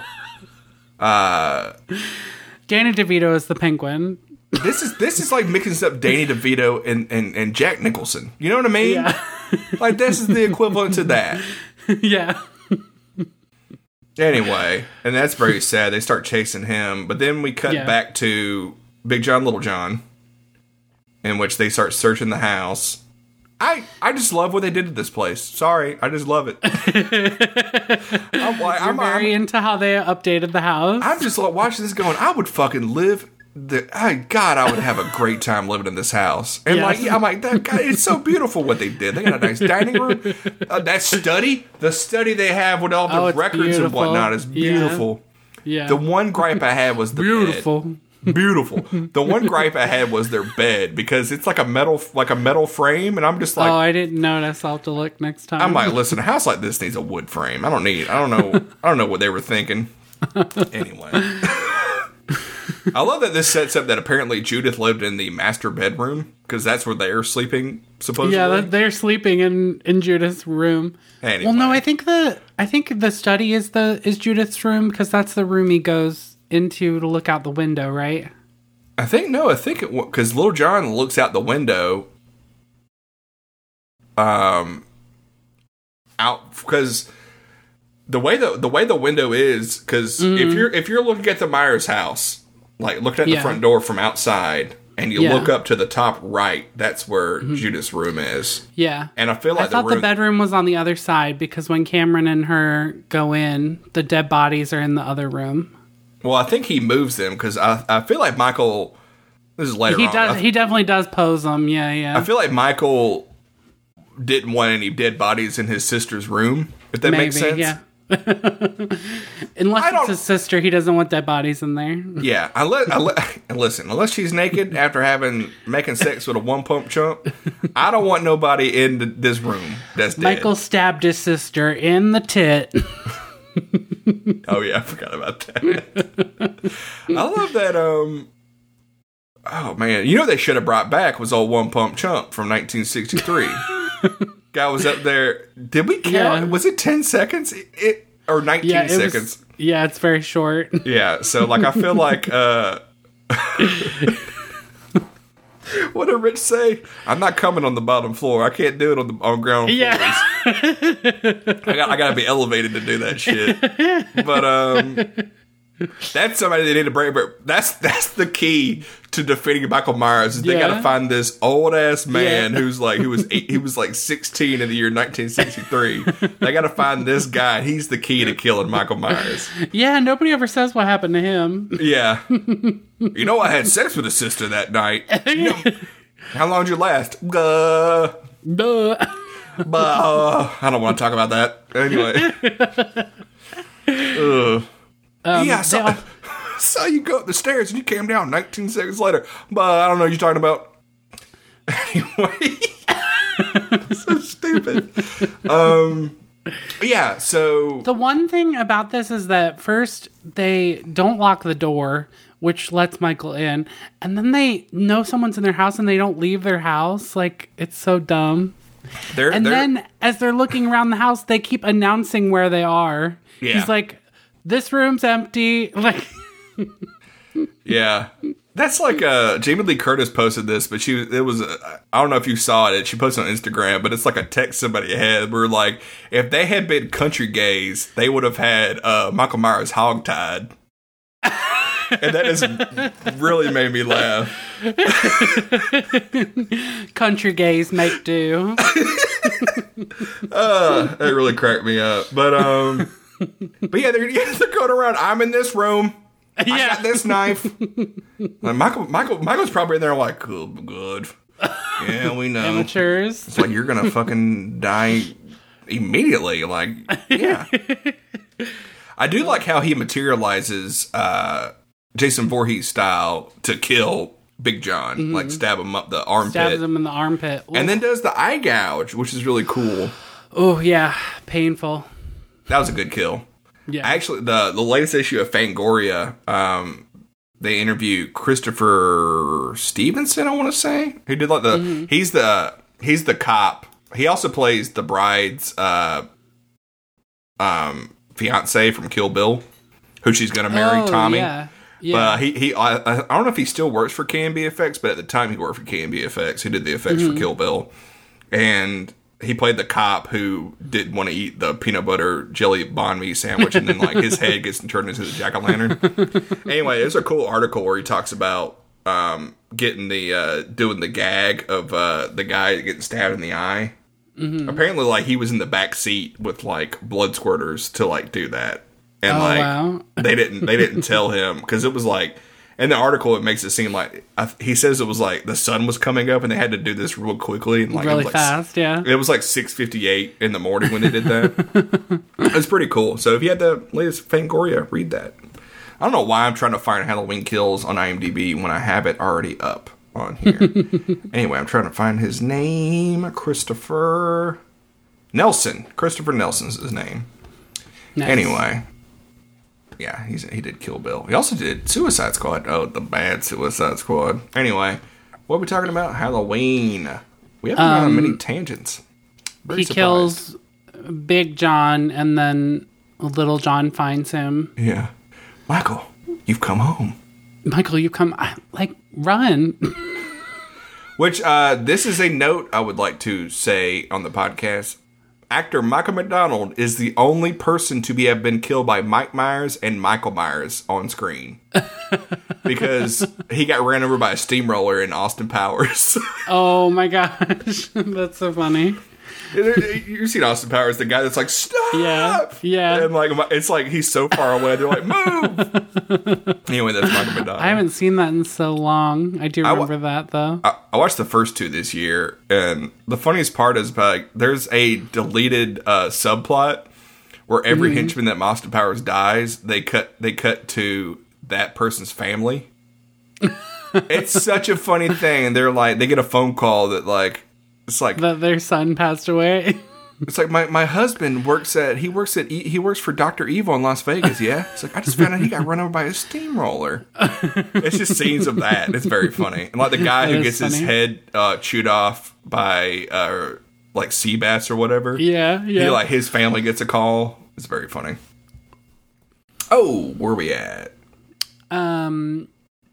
So they try to Big stop John and Little John get killed. Yeah, Karen runs upstairs to try to stop the mob from hurting the other mental patient. But before this, we got Lori. They're running through trying to stop the mob, and Lori knees a doctor in the crotch and like rips her stitches. And then hurts herself. Yeah. Oh man, which I can only imagine how much that hurt, even though she shot herself up with God knows what. Yeah. I was like, it hurts after she already took those pain meds. Yeah. And she talks about, how this is all Michael's masterpiece, like causing all this panic and whatnot. Yeah. Which Michael's like, I'm just trying to go home. Is that when Hawkins says it's actually his fault? Oh, yeah. I think, because Frank tells Lori that what happened. Yeah, Frank finally tells Lori what happened in 78, and then Frank stops Loomis from killing Michael. And they say every time somebody's afraid, the boogeyman wins. And that's when they have the conversation, it needs to die. And then Lori says, and I'm the one that's going to kill it. And I'm the one that's going to kill him. I love how they refer to him as it. This is great. Yeah, it's like a callback to Dr. Loomis, who calls him it in the first movie. How does Pennywise feel about all this? Michael Myers is trying to appropriate... Stealing his title. Being it. Ugh. And then, we have Karen trying to save the penguin. Which I was wondering what she was doing. She, locked the door behind me. She was, locking the doors, yeah. And then, I knew what she was doing, but, I figured she'd be in the room with him. And she was like, nah, I'm going to sit this one out. I'll be all right. I'll be out here if you need me. And then, I guess she wanted to be able to tell the people not to go in, but it didn't really work, so. Yeah. Which he jumps to his death. And that death and then they show the body. Oh, and he's twitching with his brains all over the place? Ooh. Oh, that was a gruesome death. And his arms, up here somewhere. Oof, yeah. Oof. And then Tommy, which I wouldn't keep calling him Tommy Jarvis, because that's that's Friday the 13th. But Tommy's like, how do you know it's not him, Lee? Yeah. He always wears his mask. And I wrote down, probably because Michael doesn't look like the fucking penguin. I like when the crowd's right outside the door and he looks at Karen and he's like, Karen, what's wrong? And Karen's like, it's not him. Yeah. It's all in slow motion and shit. Yeah. It's so weird. Then we cut back to...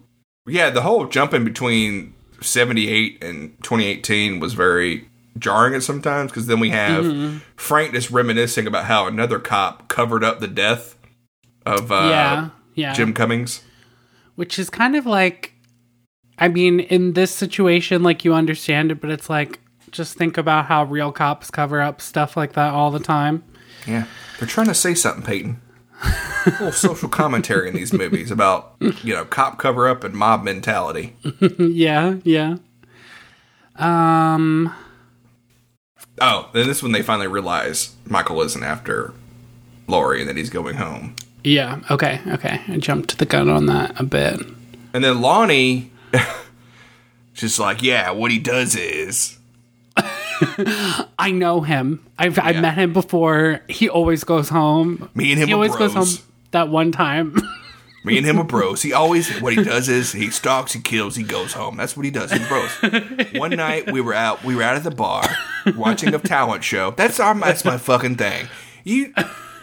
By the way, there was a ventriloquist at the bar tonight. I was laughing my ass off drinking my bourbon. Nobody was watching him. It was just me. Anyway. He was enjoying that ventriloquist performance. He really was.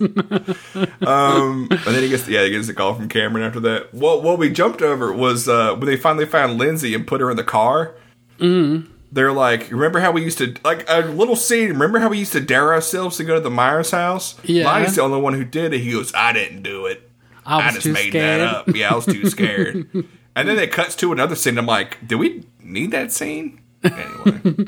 I feel like that was, like, to really drill it into people that, like, Lonnie is the guy that, like, Loomis was like, Lonnie, get your ass away from there. Yeah. That's so good. And then we got... Yeah, and then they go to the Myers house.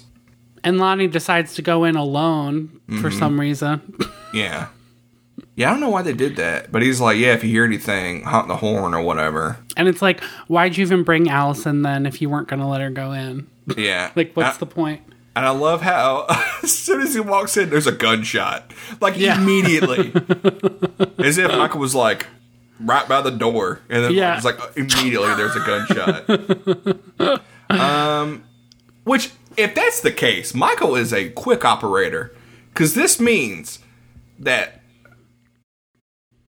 I'm going to say it's the span of 19 seconds. Lonnie walks in, gets killed, shoots a shot, just like the other guy did. And then Michael picks his body takes up him upstairs, and shoves him up the attic. Yeah. Michael, he's quick. He's like, listen, I've had 40 years of practice. I've been, you know how many orderlies I've killed? A lot. So, yeah, he puts him in there, and then we got, Cameron and Allison going in there, which I really like this little part of them going to the closet, because it's like, Michael, I like that part too. And they shoot, for some reason, there's a pumpkin in the closet. Yeah, Allison kills a pumpkin. That pumpkin did nothing. And then they go upstairs and they find Big John and Little John. Mm-hmm. And there's a record playing, which I want to know, because that record was not on earlier. No. I want a scene of Michael changing the record, looking through the vinyl. It's like... He, like, licks his finger and, like... Yeah. He's looking through the tees, trying to find Jethro Tull. He can't find Jethro Tull. It's like, damn it. That's another thing about that KingCast episode, is they talk about Michael Myers' love for Jethro Tull. I feel like everybody's listened to our podcast. Anyway. They are. I feel like we've talked about Tull on here before. And then he sets up the dead bodies just like their picture photograph together. Yeah, it was very sweet. Very romantic. Yeah, I was very sweet. Sentimental for Michael, in my opinion. Yeah. Michael was like, "Whoa, two guys can fuck too. Let's put them together." That Letterboxd review that I saw that was like, it was like a 2-star review of this movie. It was like, "Oh no, not Michael's homophobic phase." I was like, Michael doesn't discriminate. He kills everyone. Yeah, he kills everybody. Yeah, he's an equal opportunity killer. Yeah. Let's see. Yeah, the blood dripping part was really cool. That was a nice from little the ceiling. Yeah. Nice little nod to Halloween 6, I thought it was. Mm-hmm. I might be reading into this. But blood dripping, I think of Halloween 6. Yeah. There's also blood dripping in Halloween 2, so whatever. And then, Lonnie's in the attic. And then, I wrote down, this is the 18th dead body that I have like a count of like... of dead bodies on your I don't have who got killed. I just have a number, then dead bodies. And that's number 18. Nice. And then, Michael starts beating the shit out of Cameron. Stabs Cameron, doesn't he? I think so, yeah. Yeah, he stabs him and then Cameron shoots the gun. Yeah, and then I know Allison stabs Michael 3 times. Yes, and then he pushes her down the stairs. Yeah, and then he starts beating the shit out of Cameron with the banister. Oh my god, that's so rough. Yeah. And he, like, shoves his head through the spokes in the banister. That part where she's like, come and get me, motherfucker. And he's like, all right, I'll stop. And then, like, he walks down the stairs and on his way down, snaps his neck. Snaps his neck. I was like, wow. And I just immediately thought, like, Michael was like, ain't I a stinker? Yeah.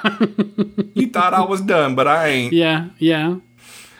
That's the 19th dead body. Yeah. And then, kind of like in the first movie, where it's like, now. Like, do it now. And then, kill me. Yeah, yeah. Like, do it now. And then Karen comes in. Oh, yeah. That was so good. With the what's Pitchfork. Pitchfork, yeah. Which Big John referenced. Big John referenced earlier. He was like, I'm going to give him with a pitchfork next time. Yeah, I really like that she takes Michael's mask and is like, please keep away with it. Yeah, this whole part is great. Like, lowering Michael, and then like you kind of see him but don't really see him. Mm-hmm. Yeah, yeah. I like that she gets to see his face and then makes him follow her. That's a really good, bit moment. Mm-hmm. Yeah, the mom traps Michael, and then Sheriff Brackett gets to say, "Hey, Michael, it's Halloween. Everybody's entitled to a good scare." Oh, so good. But they're like, wait so long before they start attacking him. I'm like, why are you waiting until he puts his mask on? Just fucking kill this guy. Listen, they wanted to attack him at full strength, as we've established. Michael's articles of clothing is much like clothing you wear in a role play, an RPG. Yeah. Certain things do certain things. Like, well, I wouldn't want him at full strength. I would want him weak as hell, so I'm fucking kill him once and for all. Plus, that mask gives him +3 sneak. We all know this. The more he kills, the more he transcends into something that's impossible to defeat. I thought that was a good line. Yeah, yeah. Yeah, I like this whole, like, mob beating the shit out of Michael as Laurie and Hawkins have this conversation about evil and whatnot. Yeah. And then Karen finally stabs him in the back and leaves it there, which is a dumb decision on her behalf. Yeah. And this normally is where a Halloween movie ends. Yeah, when you think Michael's dead, yeah. Yeah, but this is different from all the other Halloween movies. Which, this is part of the review that when I read Joe Bob Briggs' review, I'm like, I didn't even think about that, which I didn't.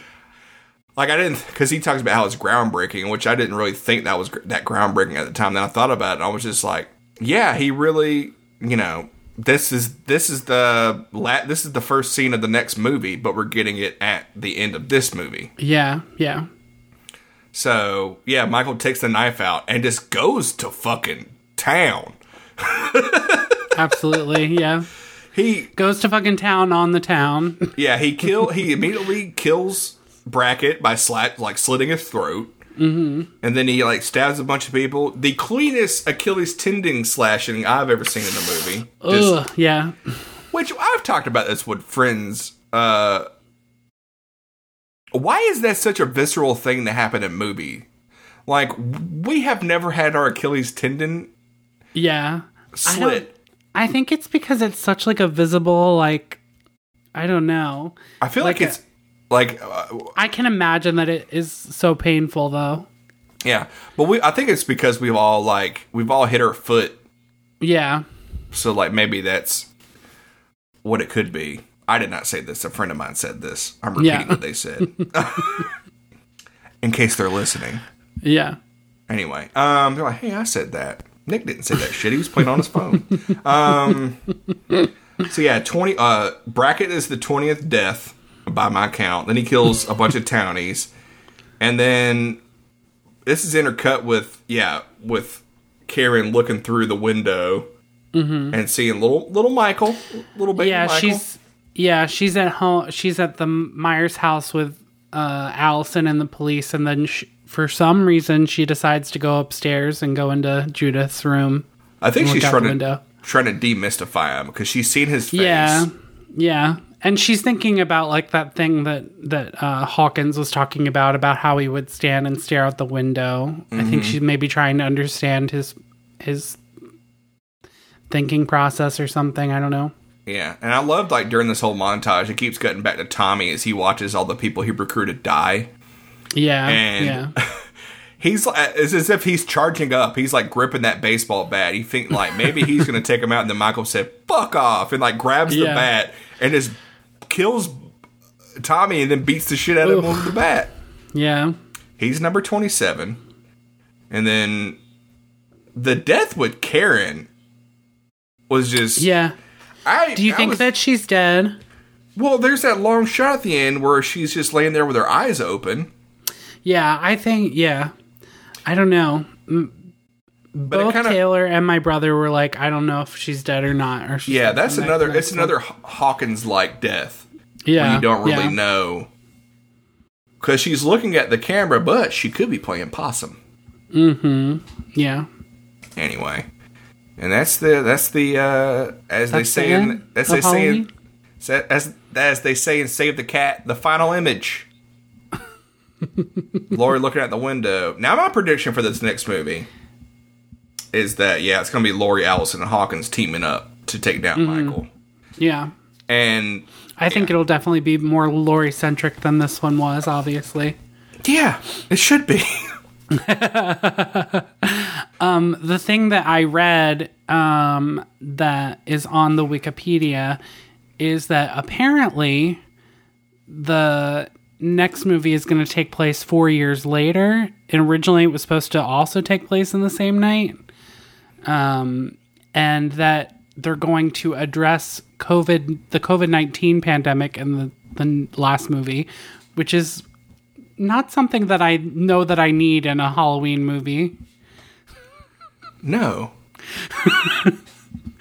So this is what I'm thinking. This is what I'm thinking. Yeah. It opens up. Everybody in Haddonfield's dead.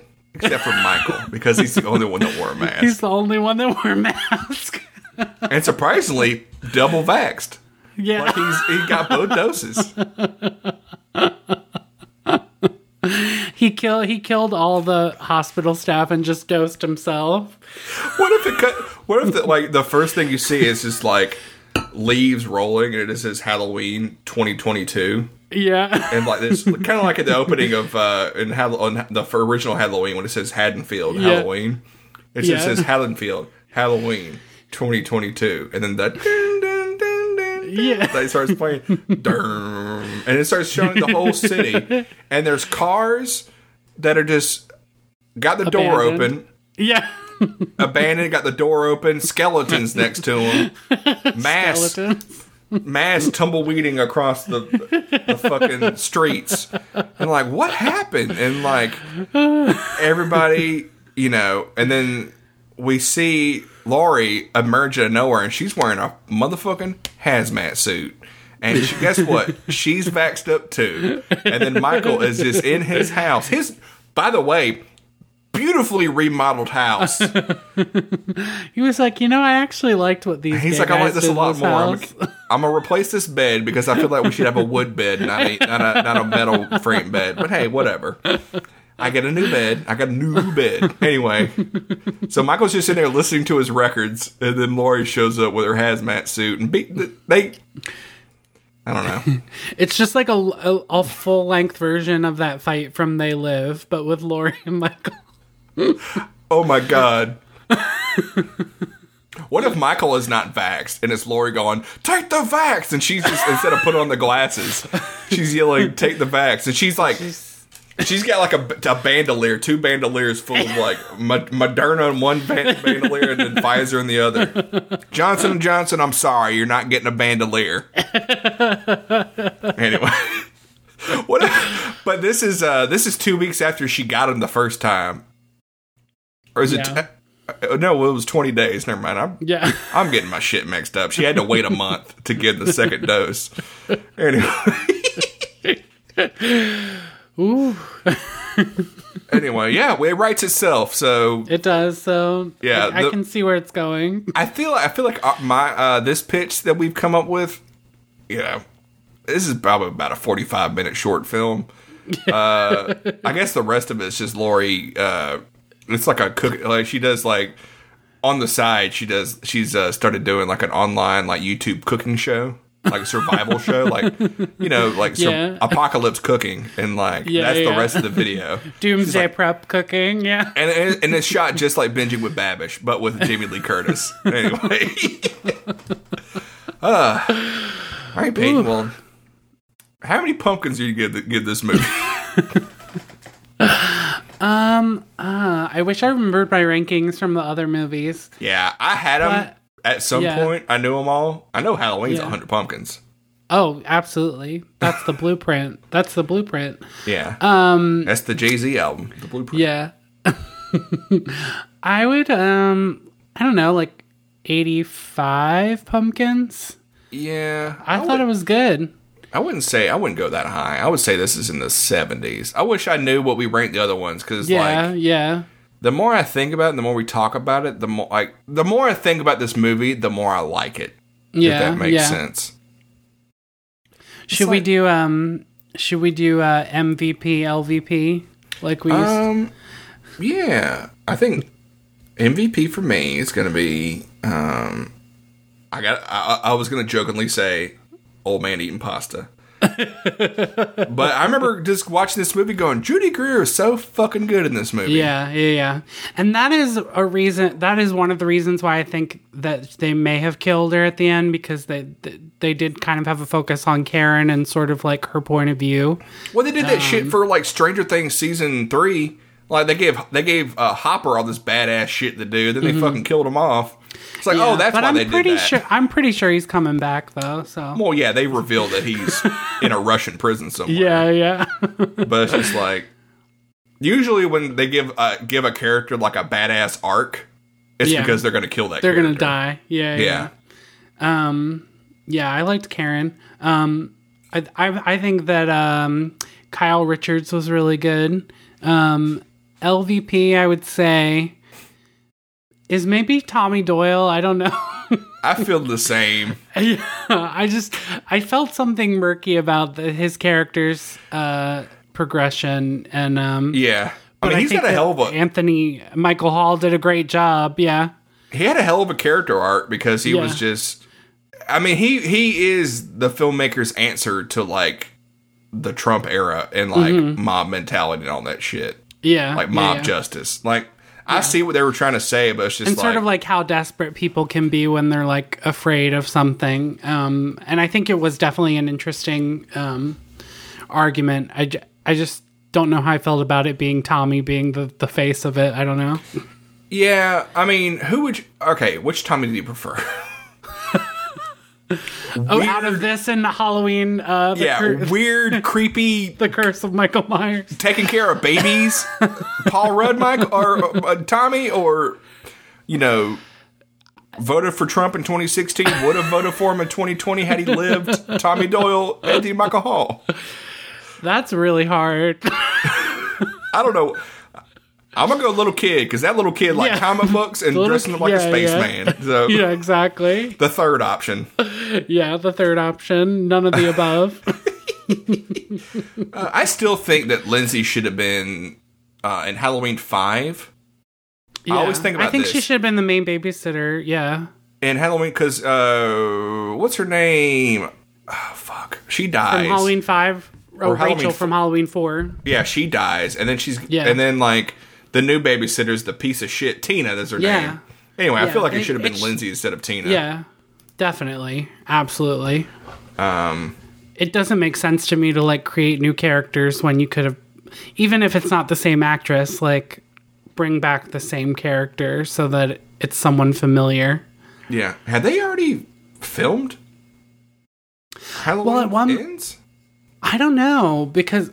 I thought that they filmed both of them at the same time until I read that thing about COVID-19, and I was like, they didn't film them back to back. That was the original idea, but then I guess they abandoned that. Let's go to the wiki, because apparently, according to IMDb, they're in post-production. Interesting. Huh. Yeah, I really don't know. Yeah, it's still supposed to be released, because they would have started filming last month if they... Yeah. Anyway. On Wikipedia, it says Andy Matichak, who plays Allison, revealed the filming was planned back-to-back with Halloween Ends, but did not occur due to the intense schedule. Yeah. I read that as well. Which, yeah, if you're filming... I can imagine, like, you know, filming 3 Lord of the Rings at the same time, but I feel like shooting the 2 horror movies back-to-back would probably be pretty stressful. Yeah, yeah. But, yeah. LVP, yeah, I'm going to say Tommy. Tommy, yeah. Yeah, Karen was so... Oh, yeah, Judy Greer. I love Judy Greer and everything she's in, so... Me too. And I think, yeah... I hope she gets some more great work after this, because she deserves it. Well, like, we've referenced Super Yaki before, but they have, like, a shirt that says, like, Judy Greer should have been the lead. Yeah. After watching this movie, if they still sell that shirt, I might buy that shirt. But yeah, wow, I'm trying to think of another thing that we usually do. We did the Pumpkins rating, which I would rate it like... I would rate this one like 78. Yeah. 78 Pumpkins. That's fair. I think we would do like another rating, like based off of the movie. Best kill. What's the best kill you thought? I can't talk. We're coming up on 2 hours. I think the one that made me like wince the most was that fluorescent bulb in the throat. Yeah, that one was. I think I'm gonna go. That one was very good, but I think I'll probably go with Big John. Just because, like... Oh, yeah, and then pushing the eyes in, yeah. It's classic good. Michael, because you didn't see him coming. Yeah. And then, you didn't see him coming, and then he does an eye gouge thing, which is crazy. You don't ever see Michael do that before. Now, most creative kill was the car door. Yeah. Michael was just like... You think he did that on purpose? I would have loved it if there was a shot, like he did that, and after the shot, there was a shot of Michael looking at the camera going,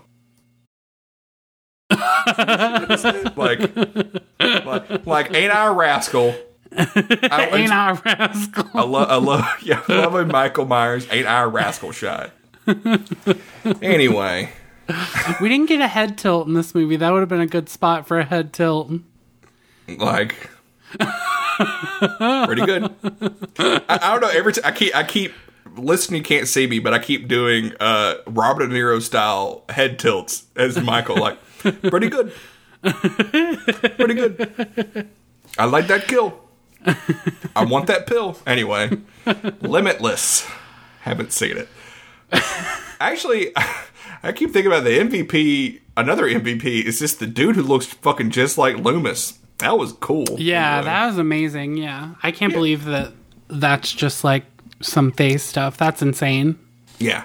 I saw like some behind the scenes pictures and like the guy looked kind of like Donald Pleasance. Mm-hmm. And then they threw some prosthetics on him. I was just like, holy shit, this guy looks like Donald Pleasance. Yeah, that's insane. MVP, that guy in the makeup. The construction coordinator, it turns out. Yeah, I don't know why N says it's in post-production. I don't even think they've started filming it. Right, they might not have updated it. What we got for this? On July 26, 2019, it was confirmed that Nick Castle will return for both sequels for some scenes as Michael, and James Jude Courtney again will be playing him. Titles, release dates, October 2020, set to release, yeah. I keep burping, excuse me. It's just dumb.